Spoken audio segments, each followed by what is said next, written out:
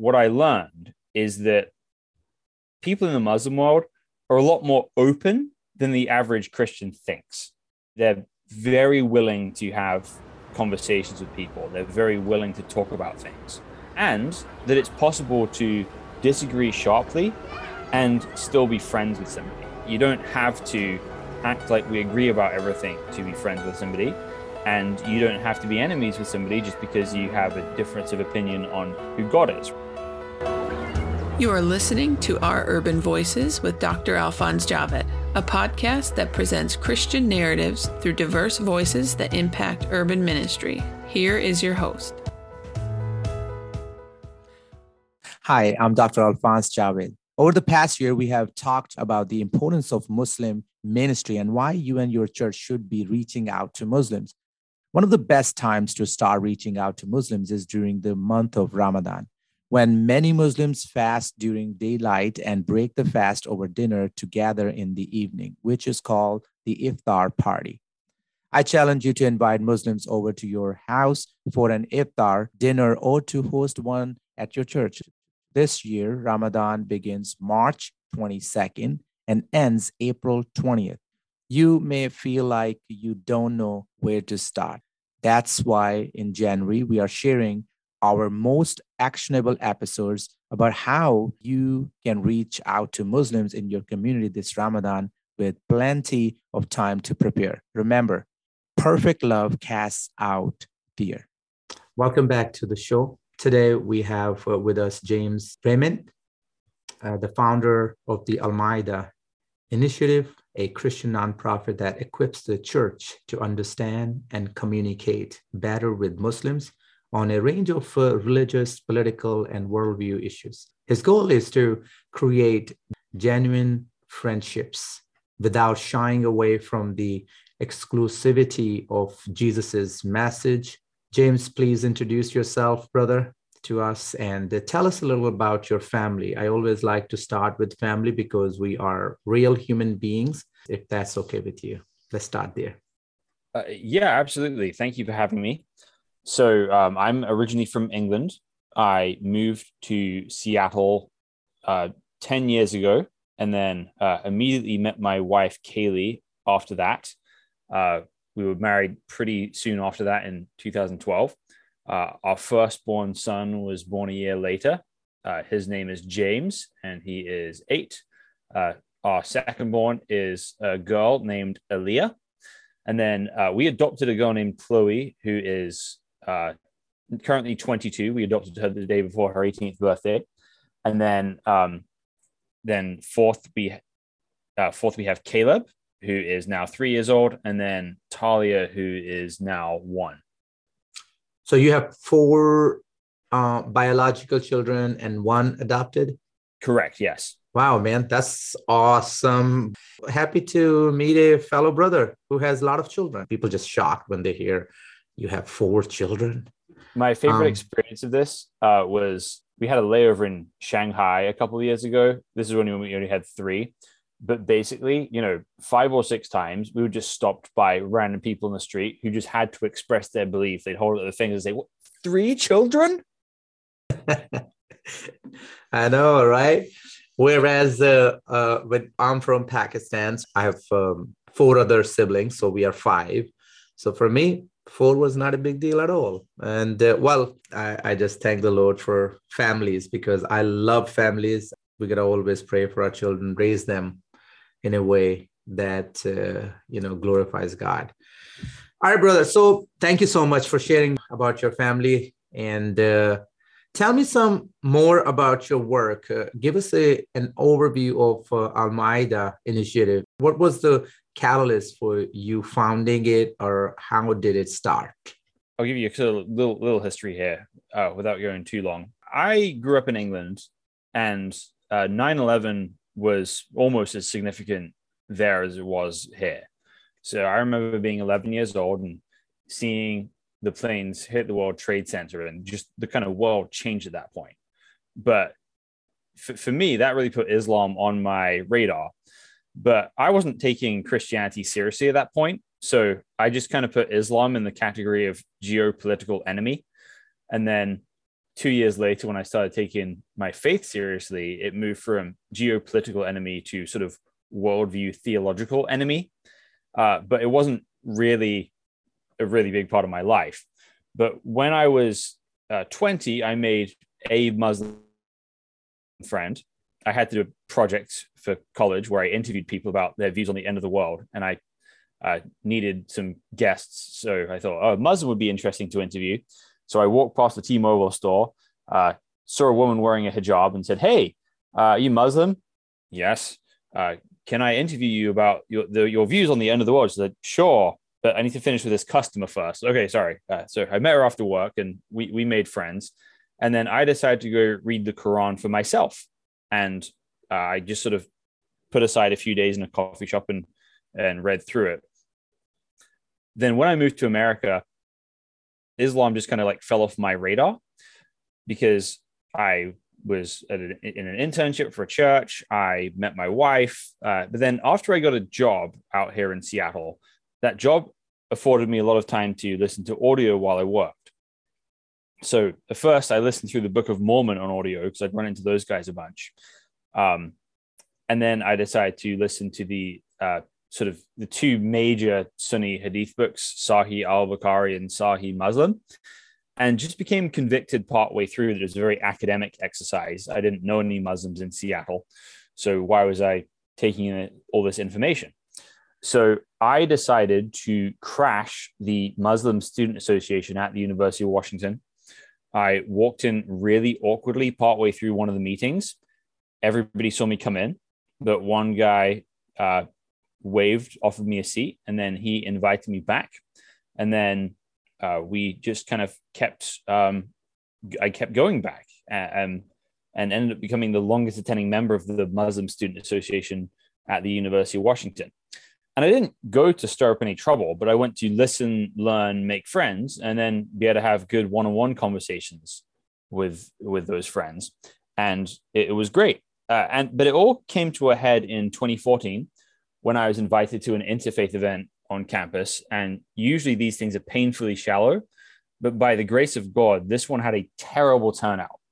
Ends up being me and 5 Muslims in a room for an hour and a half. So instead of this sort of canned curriculum of how do we all be better Americans when I'm not American and most of them were not American, they just started asking me, well, how can you believe that Jesus is God and man at the same time? How can you believe that the Bible has been preserved after 2,000 years? So after answering those questions, one girl asked me, said, well, I really want to go to church sometime, but my Christian friend never invites me. So I said, what? Well, my wife and I come with us. In fact, you guys should all come, make it like an interfaith field trip. I said, oh yeah, sounds good. Wasn't really expecting anything to happen. But 3 days later, the official Muslim Student Association Facebook page invited all their people to come to my church. And we had 50 Muslims RSVP as being interested. Now, that's a college RSVP, which doesn't mean that in real life. But we had 13 Muslims show up to church that Sunday, and we all went to lunch afterwards and had really, really good conversations. So from that, what I learned is that people in the Muslim world are a lot more open than the average Christian thinks. They're very willing to have conversations with people. They're very willing to talk about things, and that it's possible to disagree sharply and still be friends with somebody. You don't have to act like we agree about everything to be friends with somebody. And you don't have to be enemies with somebody just because you have a difference of opinion on who God is, right? That these are important things. We can't not talk about them, but we don't have to be enemies as we talk about them. So that prompted me to want to spend more time investing in the Muslim community. So I joined staff with Cru for 3 years and I had a good experience, but I wanted more because Islam is the largest non-Christian worldview on the planet. And there's just not enough people thinking about Islam and Christianity. There's not enough people interacting with Muslims who are Christians. And I wanted to be a part of changing that. So I started the Al-Maida initiative, right? And Al-Maida is an Arabic word that means a table full of food and conversation. And what we do is we try and facilitate friendship and conversations between Christians and Muslims. And the way we do that is we'll go into churches, we'll help them understand what Islam is as a worldview and who Muslims are as people. Because as you know, those are two vastly different things. To oversimplify things, the right in this country wants to talk about the ideas of Islam while kind of ignoring the people. And the left in this country tends to want to talk about the people while ignoring the ideas. And as Christians, we can't do either of those things. We have to take people seriously because they're image bearers of God. And we have to take ideas seriously because truth matters. And the model of what we do comes from this one time that I was sort of giving the notices at my church, and I saw this woman leaving who I didn't recognize. So I said, hey, I don't think we've met yet. And she says, what? I said, we don't know each other. She says, what? I said, we've never met before. She says, no, this is my first time here. I said, great. What brings you here? She says, I grew up Muslim, decided I didn't believe that anymore, tried being nothing, that felt empty. So now I'm here to try this. I said, great. Where are you from? Saudi Arabia. Oh, great. Which city? She says, you wouldn't have heard of it. I'm like, try me. She says, okay, it's called Qatif. I said, I know where that is. I have a friend from there, which means you're Shia, right? And she says, how the hell did you know that? Okay, I have so many questions for you. When can we talk? So we got coffee that Friday. And the place she was at, she liked the sort of general vibe of church, but didn't really get how it all fit together. So she asked me, so as a Christian, do you believe the Bible and the Quran, or do you just believe the Bible? I said, I just believe the Bible. She says, okay, but if the Quran's not true, how did Jesus escape from the cross? I said, he didn't. We read through the last 3 chapters of Matthew together. And she says, oh, it does say he died and rose from the dead. What actual difference does that make to my life? I said, okay, so in the Islamic version of things, Allah loved Jesus so much that he rescued him from the cross, right? Yes. In the Bible's version of things, God loved you so much that he put Jesus on the cross. So if you trust in him, you can know with certainty that you're loved and forgiven. She says, that makes so much sense to me. I believe that. She started coming to church with us, and she wanted to find a way to reach out to the wider community without having to say too much herself, because it's difficult when you're in that situation. So during Ramadan, we hosted an iftar dinner for Christians and Muslims to meet each other. And we ended up having 35 Muslims come, 35 Christians come, and just had really, really good conversations. And we didn't have any real programming other than cards on the table, which says, when did your faith become important to you? What's the biggest question you have for a Christian or a Muslim? How would you like to continue this conversation over coffee? So we're trying to provide an environment where people can be themselves and are encouraged to talk about deeper things in a low pressure environment. So that's really what Al-Maida is, right? It's trying to equip local churches everywhere to be able to build these types of relationships with Muslims that are genuine, honest, and able to articulate Christianity in a way that people actually understand, but also give people space to speak and be themselves. That's awesome. All right. So say a church wants to host an event. Say a church wants to invite Muslims to that event, simply to share food, as you just said, and get to know each other. What practical steps or what practical tips and pointers do you suggest for the church to get started? So don't serve pork as your main dish, firstly. Practical steps, right? So you want to make sure you're getting food that people can actually eat. And my advice would be, don't figure out how many Muslims you can actually get dinner with first, right? So you probably need to sort of build friendship with a couple of different people first, and then from there use that as a basis to build something out. So for us, the first event we did, it was basically all 35 of the Muslims were basically invited by one person, with maybe 2 or 3 who were invited by me directly. But Muslims, there's very much a community mindset in Islam. And if you can kind of get one person who's sort of pretty central to that, excited about the idea, then it's easy to do. Right. So look for those. Although if you do it in Ramadan and you advertise it, sometimes you get a lot of people looking for Ramadan events who find it online. So the second one of these we end up having 50 Muslims, and 27 of those just found it online because we put it on Facebook and Eventbrite. So you can put it online and spread it around people you know. But whatever you do, never trust the RSVP. You're going to get probably about half the people who actually RSVP show up. So prepare for that, have that mindset, and be ready to be flexible.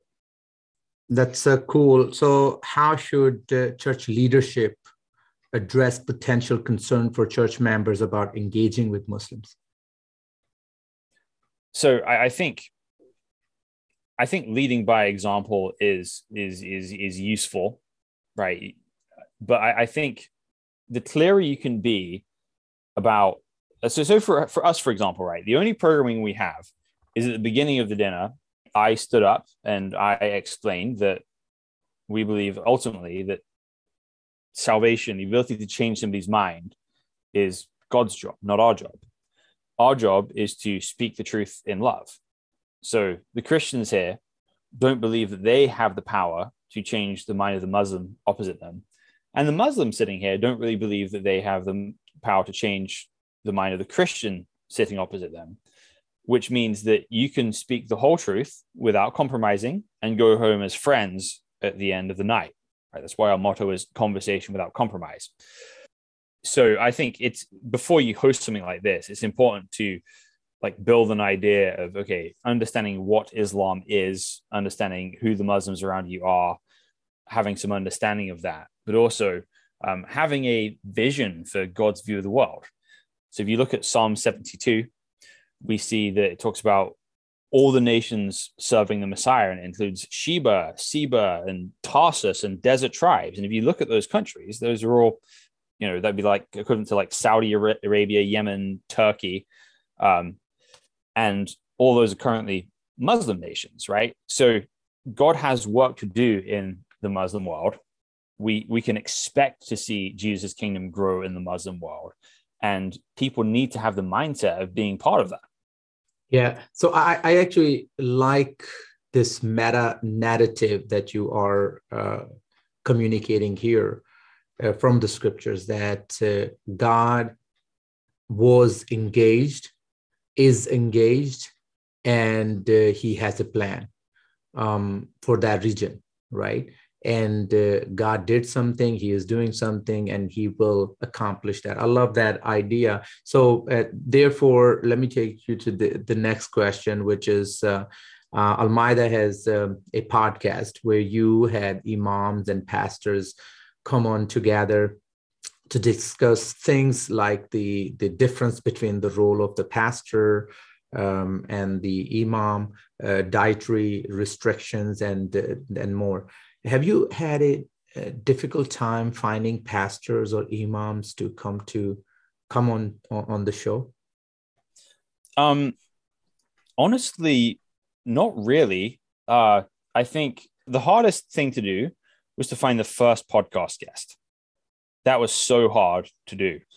But then after we found the first one and people understood the tone of what we're trying to do, it was honestly pretty easy to find people to engage in the conversation, because anyone who watches one of our podcast episodes will see that, I do have a Christian worldview, and I state that very clearly, but I give my guests the liberty to be themselves and to say and to think they want. And the reason I can do that is because as a Christian, I believe that Jesus is the truth. And if he's the truth, then I don't have to be afraid of, things that are not the truth, right? All I want to do is let ideas battle in a free and fair arena, believing that the truth of Jesus will always prevail in that free and fair arena. So the podcast has really helped me make friends with local imams and leaders. It's not just I meet people on the podcast. I end up getting coffee with them and lunch with them, and becoming friends with some of these guys. So generally, I find it pretty easy to get people involved. So in these podcasts, episodes, is there something that you learn that you want to share here with us? Yeah. So I think what I've learned through the podcast and interacting with Muslims in general, the main error that Protestant Christians have in engaging Islam is assuming it works like Protestant Christianity. And here's what I mean, right? We think that people go and read the Quran for information. And when we want to talk about Islam, we go to the sources and we say, okay, what do the sources do? Or what do we apply the historical grammatical approach, right? We take the things at face value and we try and learn from them. And that's how we try and understand Islam, right? I'm not saying there's no value to that, but the average Muslim you're talking to doesn't read the Quran in their own language, has never opened a book of hadith. All of the information they have about Islam, their whole worldview, is not informed by literature somewhere. It's informed by this sort of nebulous web of teachers and family members, right? And it's helpful for us as Christians to engage Islam for what it actually is rather than what we think it's supposed to be. And as we start to engage what it actually is, start answering the questions people are actually answering. So it's not about the Bible versus the Quran. It's actually about the Bible versus this general consensus of people, right? It's not about the word of one God versus the word of another God. It's about the Bible versus the words of men. And I think having that mindset has allowed me to have much, much better conversations with the Muslims in my life because I'm looking for the actual source of their information or authority rather than just trying to deal with some sort of caricature. That's actually a cool idea. So the two things here. One is the application, right? So we need to talk about the application because even the best practicing Muslim will tell you the application, he doesn't see the application or she doesn't see the application of what Quran says in the lives of Muslims. Same thing with Christians too. We struggle with the application too. Now, that's the easy part. But the second part is a tough one because there is a centuries worth of division. The divisiveness has caused unnecessary division.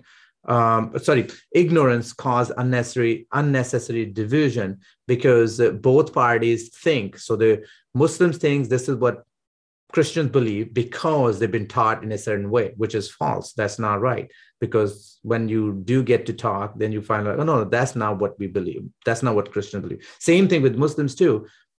Christians been sheltered or kept in a bubble with a certain teaching, so they are trained to think, this is what Muslims believe. But when you talk to Muslims, that no, we don't believe that. So one of the main one is just the difference of God, right? So when a Muslim says, I believe in God, here I have seen these tracts with that, and I gave this example in another episode where in New York, you see these tracts and it's called Allah, an Idol God. And somebody asked me, like, so what do you think about, a Christian person asked me, what do you think about this as a tool to share Christ? I said, it's so bad because you're attacking their God. You fundamentally, the foundation of the faith is God, and you are making that God out to be idol by a person who actually went after idol, a nation full of idols. He removed the idols. So give him the credit for that. And two, talk to a Muslim person, ask the Muslim person what they believe. They will tell you that they believe in the God of Abraham, God of Isaac or Ishmael, and the God of Jacob, the same God that the Bible says we believe, because what the Bible says, and we say the same thing. So we gotta start taking people on their word as what they say they believe, not what 200 years ago or 400 years ago scholars came up with. So I like the way you're looking at the relationship aspect with the Muslims. So thank you so much. We are out of time, but I like to keep things light because we discuss heavy topics. And I hope Christians who are listening to this, they receive something to work with, and Muslims who are listening to this also receive something from this podcast and this discussion. So now, please tell me a joke. Okay, so I'm going to tell you a Muslim joke. So there's two men, two British men, Pete and Steve, who take a jeep out to the desert in Egypt. And while they're in the desert, their jeep breaks down, and it's during Ramadan. So they have to walk back from their jeep for 3 days back to the settlement. Right. So after 3 days of walking, they're almost dead, parched for water, hungry.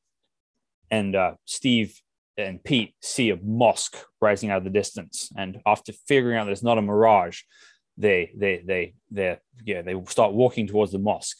And Steve says to Pete, "Look, I'm worried here. We need food and water. I'm just going to tell them my name is Muhammad, so they treat me like a Muslim." And the other guy says, "Oh, no, don't be silly. We'll just be ourselves." So, but Steve insists. So they get to the mosque, and the imam says, "You poor men, how can we help? What are your names?" And Pete says, "My name is Pete," and Steve says, "My name is Muhammad." And the imam says, "Guys, go and get Pete some food and water. Muhammad, Ramadan Mubarak." Oh, that's awesome. That is good joke. That's awesome. That's very good, brother. Thank you so much. Thank you so much for coming on the show, James.